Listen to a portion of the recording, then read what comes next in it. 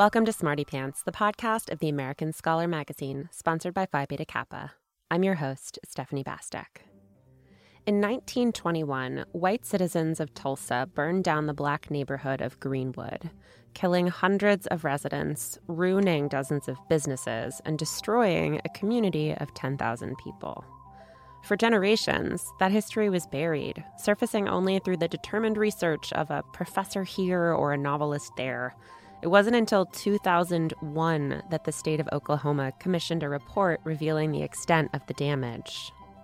100 years on, the Tulsa Massacre is the most infamous of a number of 20th century efforts by white mobs to destroy black communities.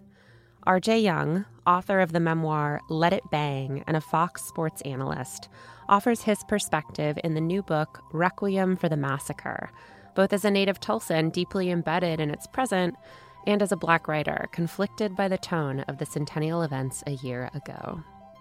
R.J. Young joins us from his home in Tulsa, Oklahoma. Thank you so much for talking to me, R.J.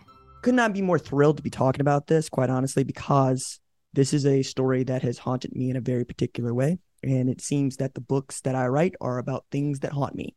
So thank you for taking an interest in it.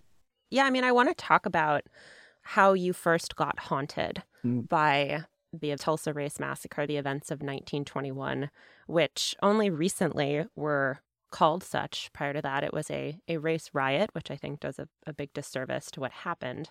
But when did you first hear about it? Because I think for a lot of people, the centennial was the first time they had heard about it. So when did you first hear about it as a Tulsan? About 20 years before they did. 2001. I'm in freshman English, and my teacher at the time was Dr. Simcoe, and it just kind of came up in this very organic way around an earlier exchange that we had about just what Tulsa is and where Booker T stands in it. And Booker T is one of the only parts of Greenwood that persisted, and in large part because it was not in the downtown district proper that was razed to the ground. And I was fascinated by this, not because it happened, but because she was the first person to tell me about it. And then there are books that are written about it. Scott Ellsworth's Death in a Promised Land.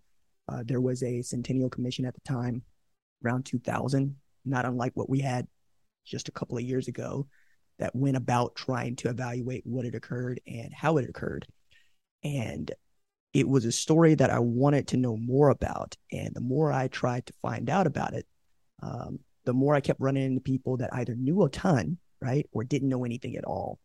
And I tried to figure out where that chasm begins and ends, right? Because there's everything, and then there's nothing, and then there's somebody in the middle there. And how do you get from one end of the spectrum to the other?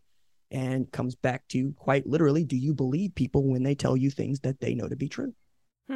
Yeah, I mean, that suppression also was state mandated in a lot of ways. And for a long time, like, you're, I guess, lucky in that you were trying to learn more about it in the early 2000s when some of that suppression had disappeared. But prior to that, there were a lot of powerful people, a lot of them white, trying to prevent anybody from getting from one end of the chasm to the other. What was that suppression of history like? Well, let's start with race being a math problem before it is a social problem, right? One of the facts that I love to put in front of people is 13% of the United States is black or identifies as black, according to the U.S. Census, and 6% of that population is black and male, right? Which is to say that 7% is black and female. And then you take it back to Tulsa, which is founded in a state that leaned toward the South politically when it made its first law, segregation of streetcars. And then you think about this enclave that is Greenwood, that's prosperous and is doing things the way that white folks had done things and having a good time doing it until such time as white folks had had enough for one reason or another. And that is a story that recirculates throughout time and across the country. It's a great book by Cam McWhorter about Red Summer, 1919, basically a couple of years before the carnage comes to Greenwood, in which we had these riots, massacres all over the country in pockets of the United States. And then you have the massacre occur. And then it becomes a race to who gets to tell the story and how. So when you say state mandated, you can talk about the city, you can talk about the state, you can also just talk about people. There was a grand jury that decided that Black folks were the reason that their own community was burned down and they had killed each other. There were other folks within that society that believed that perhaps we owe Black folks for the carnage that we wrought. And then you have, over time, folks that just don't want to talk about it. And this is in a city that has two major newspapers at the time, the Tulsa World and the Tulsa Tribune. Both of those papers are run by white folks that run Tulsa.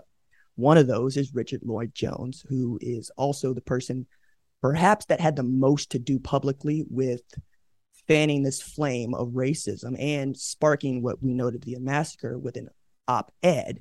What is it? Nab Negro Lynch Tonight in the Tulsa Tribune the day before. And nobody can find another editorial that might say something else. Matter of fact, there's one paper that survives that day, and there's a big space missing from it. Nobody knows if it's a coupon or if it's an op-ed or it's an offending piece, but we know that somebody wanted to remove something that they may or may not have thought was incriminating. And then over the next 50 years, there are only a couple of instances in which the massacre is even talked about publicly. One of those is in a master's thesis, 1946, University of Tulsa. And then the other one is in the Oklahoma Eagle, in a couple of columns in the late 1960s. And from there, you get Scott Ellsworth's book. So you have basically 50 years of people just not want to talk about it. And to talk about it is to risk either being shouted down at best or being threatened at worst. So there's about 50 years that goes by without either paper making any sort of inference about what happened in 1921. As a matter of fact, I think the Tribune finally got around to it with the 75th anniversary, 1976. By that time, we'd had World War II, right? We just come out of a world war. We'd had Korea, we had Vietnam, we'd had the civil rights in the 60s. And during this time, you also had things like Martin Luther King coming through town and not really rating, which feels wild to say out loud, but it's true. And you continue abreast as a red state becomes redder. And Black folks that had once lived here had just scurried either to the West Coast, Oakland, to the Midwest, Chicago, but basically just, I'm not going to be here because they have shown that they hate us and that they will burn us out and kill us. And in that, you don't have a lot of people that are in the state of Oklahoma that are willing to talk about the massacre at some length. Also, you have some social dynamics here, right? Who wants to be ostracized in their community? Who wants to be the person that is the downer at the party? Why don't you talk about the good things that happened as opposed to the bad things that happened? And I think that part in particular is the reason why suppression persisted. As much as I want to throw it at the state, and it deserves a ton, there's also the culture of, I want hope. I want happy. Why are you bringing me down? And somewhere along the lines, we decided that we just want to be kind. We just want to be happy. Nothing wrong with that, but it doesn't fix anything either. So when did that change? When did it go from just being acknowledged to becoming more of a narrative? I know it's obviously still on a journey, and a lot of your book is about assessing that narrative and like whether it really is a reckoning. But, you know, to even get to your book, what happened between, you know, the 75th anniversary or after that 50-year period to make people speak up more? Mass media is the easier answer, I think. When you have folks like, for instance, Colson Whitehead during the COVID period did a nice talk with a local bookstore here, in which one of my friends, Ben Montgomery, was leading moderation on it. Ben Montgomery's from the state of Oklahoma and also helped raise me as a journalist. And Colson admitted to Ben that he had not heard about the race massacre until about 8 years ago. And at the time, this is like 2012. And I'm going, okay, this is wild. And this is also right as Watchmen, the HBO show, had become a thing. And Damon Lindelof and Cord Jefferson told a great story that owes its very foundation to the Tulsa Race Massacre and to all that we know that is true about it. And that was the part where people were asking honestly, wait a second, did they make this up or did this happen? And as more people come to find out that that is not a figment of their imagination, but that is history laid at the ground of fantasy, they became more interested. So perhaps the correct answer is just in the last 3 years, or as we were leading up to the centennial. And then it became, I think, a race for people to get rich. And that's the part that I really got a problem with. Yeah, I think that comes back to people's motivations, I guess, for memorializing this event. And if you have money at stake, whether you're going to be interested in like exhuming stories that are not triumphant or hopeful. I mean, what was your experience of the 2021 centennial events? And I guess what, like, obviously it rubbed you the wrong way enough for you to write a book about it.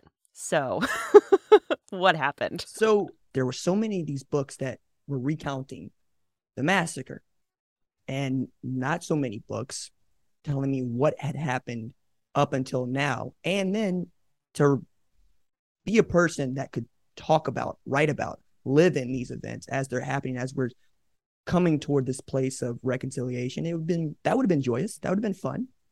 And I think that's the reason why I'm so critical is I live here. This is my home. I own my home here. I went to high school here. I went to college here. But I say that to say, you're not going to fool me. And I know about all the things that you're not going to talk about. So even a year before that, we're the place where Donald Trump got to have his rally during the plague. And we're the people that boarded up our own businesses because we were afraid of each other. If that's happening in Tulsa, a bastion of conservative thought and religious rhetoric, where else is it happening? And then you talk about, or I would talk about the massacre as it relates to the centennial. And what I found was a lot of people that wanted to say we had done better since then. I'm willing to let that go in one or two respects, but I'm not willing to let that go in an economic argument. I'm not going to let that go in an educational argument either. Frankly, I mean, the city is still segregated. Most Black folks live in North Tulsa. Most white folks live in South Tulsa. South Tulsa is affluent. North Tulsa is not. There is a lot to be said about what's going on in the crevices, right? One of the people that takes issue with Greenwood Rising, which is the museum at Archer and Greenwood that is supposedly honoring this heinous event. And when I walked through there, I didn't feel that. I didn't feel honored. I felt like we were reliving some things in a way that would make white folks feel maybe bad, maybe better about having been educated about something they didn't know much about. But one of the things that I point to is, for instance, there's a quote from James Baldwin on the side of the building. James Baldwin never set foot in Tulsa. Love James Baldwin. Never came here. Maya Angelou did. And she actually had things to say to Black folks, in particular Black men at the University of Tulsa in the early 90s. Never hear about that. The pictures and the words that they use are not for the folks that survived the massacre, and are not for the folks that live in Tulsa. They're for tourists who want to feel good about having set foot here. The idea of the Kinsey Collection coming here, which is a tremendous endeavor to bring back great Black art, never comes here if not for thousands of people being killed on cost basically 2 days in 1921, and this need to all of a sudden talk about it because I think people are embarrassed, right? And then the idea of just how the museum got built, or even what's over there. I'm looking at lease prices to have a business there, and how people were pushed out of their leases because, well, this thing is happening and we know that there are a lot of people that are going to come here, so we're going to raise the price.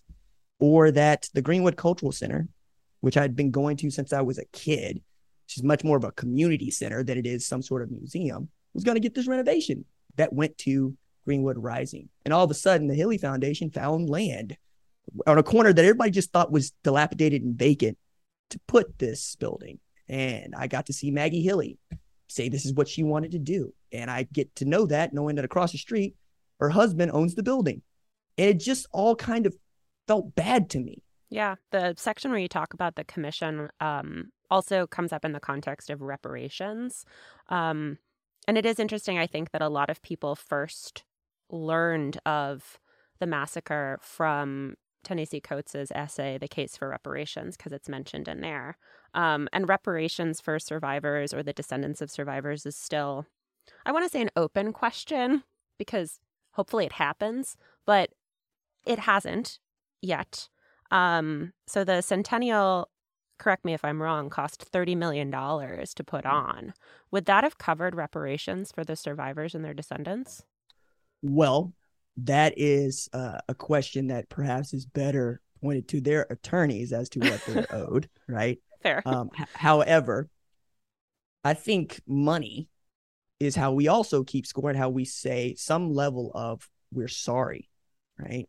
And I also point to other instances where reparations have been paid and in the form they've been paid.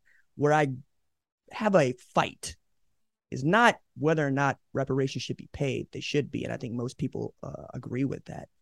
It's that Tulsans believe they don't owe. In particular, white Tulsans don't believe they owe. And the way I look at this is, again, I'm fortunate to own my house, which means that I get an accounting from our tax assessor about where my taxes on my house go. Some of it goes to the local school. Some of it goes to the local library. I'm fine with $20 in reparations tax, $40 in reparations tax. And when you look at the number of people that own homes in this particular county, be a lot of money that you could pull out and you could pay directly to individuals who were impacted. Where I think many people have a problem with that is that they're not getting any of that money. And again, capitalism, we keep score by how much money we get. But I am curious to see whether or not this hearing gets to go on, because that's, as we're talking in October of 2022, we think we're going to get to something like a hearing. We think we're going to get to something like these 3 remaining survivors being represented in the court of law, and then a judge deciding what and how much they are owed, if anything. And that feels something like justice, but not really, right? The point to take away from this is that we're past 100 years now, and we still cannot have a hearing about this. And there's still been no accounting for the folks who waged war in Greenwood. I run into a lot of folks, white mostly, live in Tulsa or have family live in Tulsa, that have a story about their people hiding Black people in their homes, or, getting Black people out of town. I never run into any white folks that were doing the shooting. Just strange that way. It's just wild, because nobody wants to pick up the blame for this. And I think that's defeating. I use the term coward a lot because it gets people's attention, but I can think of nothing more cowardly than not taking ownership for something you did that was wrong and then suffering the consequences for that. What do we do if we cannot be honest with each other about having wronged each other? And that's at the bottom of reparations. Anything else is just PR. You've managed to interview some people who survived the massacre who are still around today. Do you get a sense of what it feels like for them to finally be able to tell that story? Do you feel like they can tell the story in its entirety? I think they get to talk for as long as they want to. And frankly, you have a lot of folks that just don't want to, because it is such a traumatic event in their lives. And to relive that over and over and over again, I think is a level of cruelty, honestly. That's why we write books. You can experience someone else's trauma, experience someone else's point of view without actually forcing them to suffer for your, not even entertainment, but just your understanding. If I am a journalist and I'm trying to find a story out or suss a story out that hasn't been told before, yeah, it's necessary. And people get to tell you, and did, go to hell, RJ. I don't want to talk about this. But that also is revealing, right? You want to talk about the good things that happen in your life. You want to talk about surviving the bad things that happen in your life. You want to talk about raising children, grandchildren, going to school, finding a way back. But that's not what people want to know, right? So, yeah, they get to tell it. But are you listening to what they don't say as much as what they do say? And then are you taking them at their word, right? That's the really big deal to me. When we start to parse the words and we start to parse what people's memories are from 100 years ago or even several years thereafter, then we're getting into some water that I really don't like. And that's why the public record is such a big deal on this, right? I need to know what the grand jury said. I need to know what a lawsuit says. I need to know exactly what the laws were and what they were forbidden from doing as they're trying to rebuild, like the fire ordinance. You cannot rebuild. You can't rebuild your home because it's a fire hazard. I'm sorry, what? I can't rebuild my home that was burned to the ground because the ashes are a fire hazard? Well, Buck Franklin took that to the court, state Supreme Court, and he won the right for folks to rebuild their homes. That's not a story that a lot of folks want to hear, because at the bottom of it is a truly ugliness in which you burn the place down and then you don't allow them to rebuild what was lost. So people leave. You know? That's not a story that I find particularly satisfying, but it is the truth. And how do we reconcile from that? That's a question I keep asking myself. Picking away at this sort of triumphant narrative and the way that people do feel comfortable talking about the massacre is often centered around this idea of Black excellence, Black Wall Street. And I mean, you point out that Greenwood was and is a Black community that banded together under segregation out of necessity because there simply was no place else to go in Tulsa. How does your understanding of Greenwood differ from that sort of triumphalist narrative of Black excellence? I think you would have to start with dismantling Black excellence as an idea. I point out to most folks that I would be considered a part of that based on what I've been able to achieve in my life. But I'm not so arrogant as to believe that I am somehow anointed or somehow that much smarter than anyone else. I got lucky and I work hard. Happens to a lot of people. I also happen to be a Black man, which is another discussion altogether, right? Black excellence revolves around Black Wall Street, not Greenwood. Black Wall Street is a misnomer. First, show me the person that was using the term Black in the 1920s to describe Black folks. Okay, start with that. Then show me what about it is Wall Street. Show me a bank. Show me a stock exchange. It's not there. Then tell me who said it. It's attributed to Booker T. Washington, but he died in 1915. Didn't set foot in Tulsa. Closest he got was Muskogee. And when he was there, he had nothing to say about Greenwood. And then you have this myth, this story that people want to tell that I also put in the vein of W.B. Du Bois and the Talented Tenth, about how there are a few select Black people that will lead the race into some better position. No, I don't see that either. I don't think that I would have been included in that 10th%. And B, I think to expect Black people to be excellent is gloriously oppressive, amazingly so. And that we have to be so much better than our counterparts to earn any level of respect is debilitating and paralyzing. I don't want to be excellent. I don't want to have to be excellent. I want to be able to make mistakes and live as humanly as I can. And I don't want to talk about Greenwood as if it was somehow magical. You've heard the term magical Negroes? That's where I think that this goes, is we get into a territory that, again, there are white folks that want to believe there's a good group of Black people. And these are our Black people. And I would say, no, they're just Black people, just like there are just white people. Some are good, some are bad. Some are amazing under the circumstances, and some are not. And somehow or another, we can't come to agree on that. But what we can come to agree on is Jackie Robinson is awesome. Dr. King is awesome. My grandmom is awesome. And then we expect most Black people to meet that bar. Good luck with that. Like, I can't do that. I don't think there are a lot of people that can do that. So knowing that, how do we move forward from just the understanding that Greenwood was there out of necessity? And the irony, too, about that phrase is that it wasn't Booker T. Washington who said it. It was a Black woman. And she didn't say that, obviously. Well, Negroes Wall Street is also worthwhile, right? And of the day and fitting. It also washes. Now, my question to you is, did you know that before you read my book? No. That vexes me. A Black woman of the time, of the city, who wrote the first real accounting of the massacre, wrote it down. And then we took it from her and we attributed it to a Black man of some excellence, and we never investigated it again. I can think of no better metaphor for talking about Tulsa Race Massacre and race in America than that. What kinds of conversations do you want to have after writing this book? What would you like the conversation to look like in Tulsa, or even broadly about the massacre? Wow. I think I would start with, how are we going to honor the dead we just found in the Oak Lawn Cemetery? How are we going to do that better than we can do anything else? Better than any centennial event, better than any memorial? How do we do that?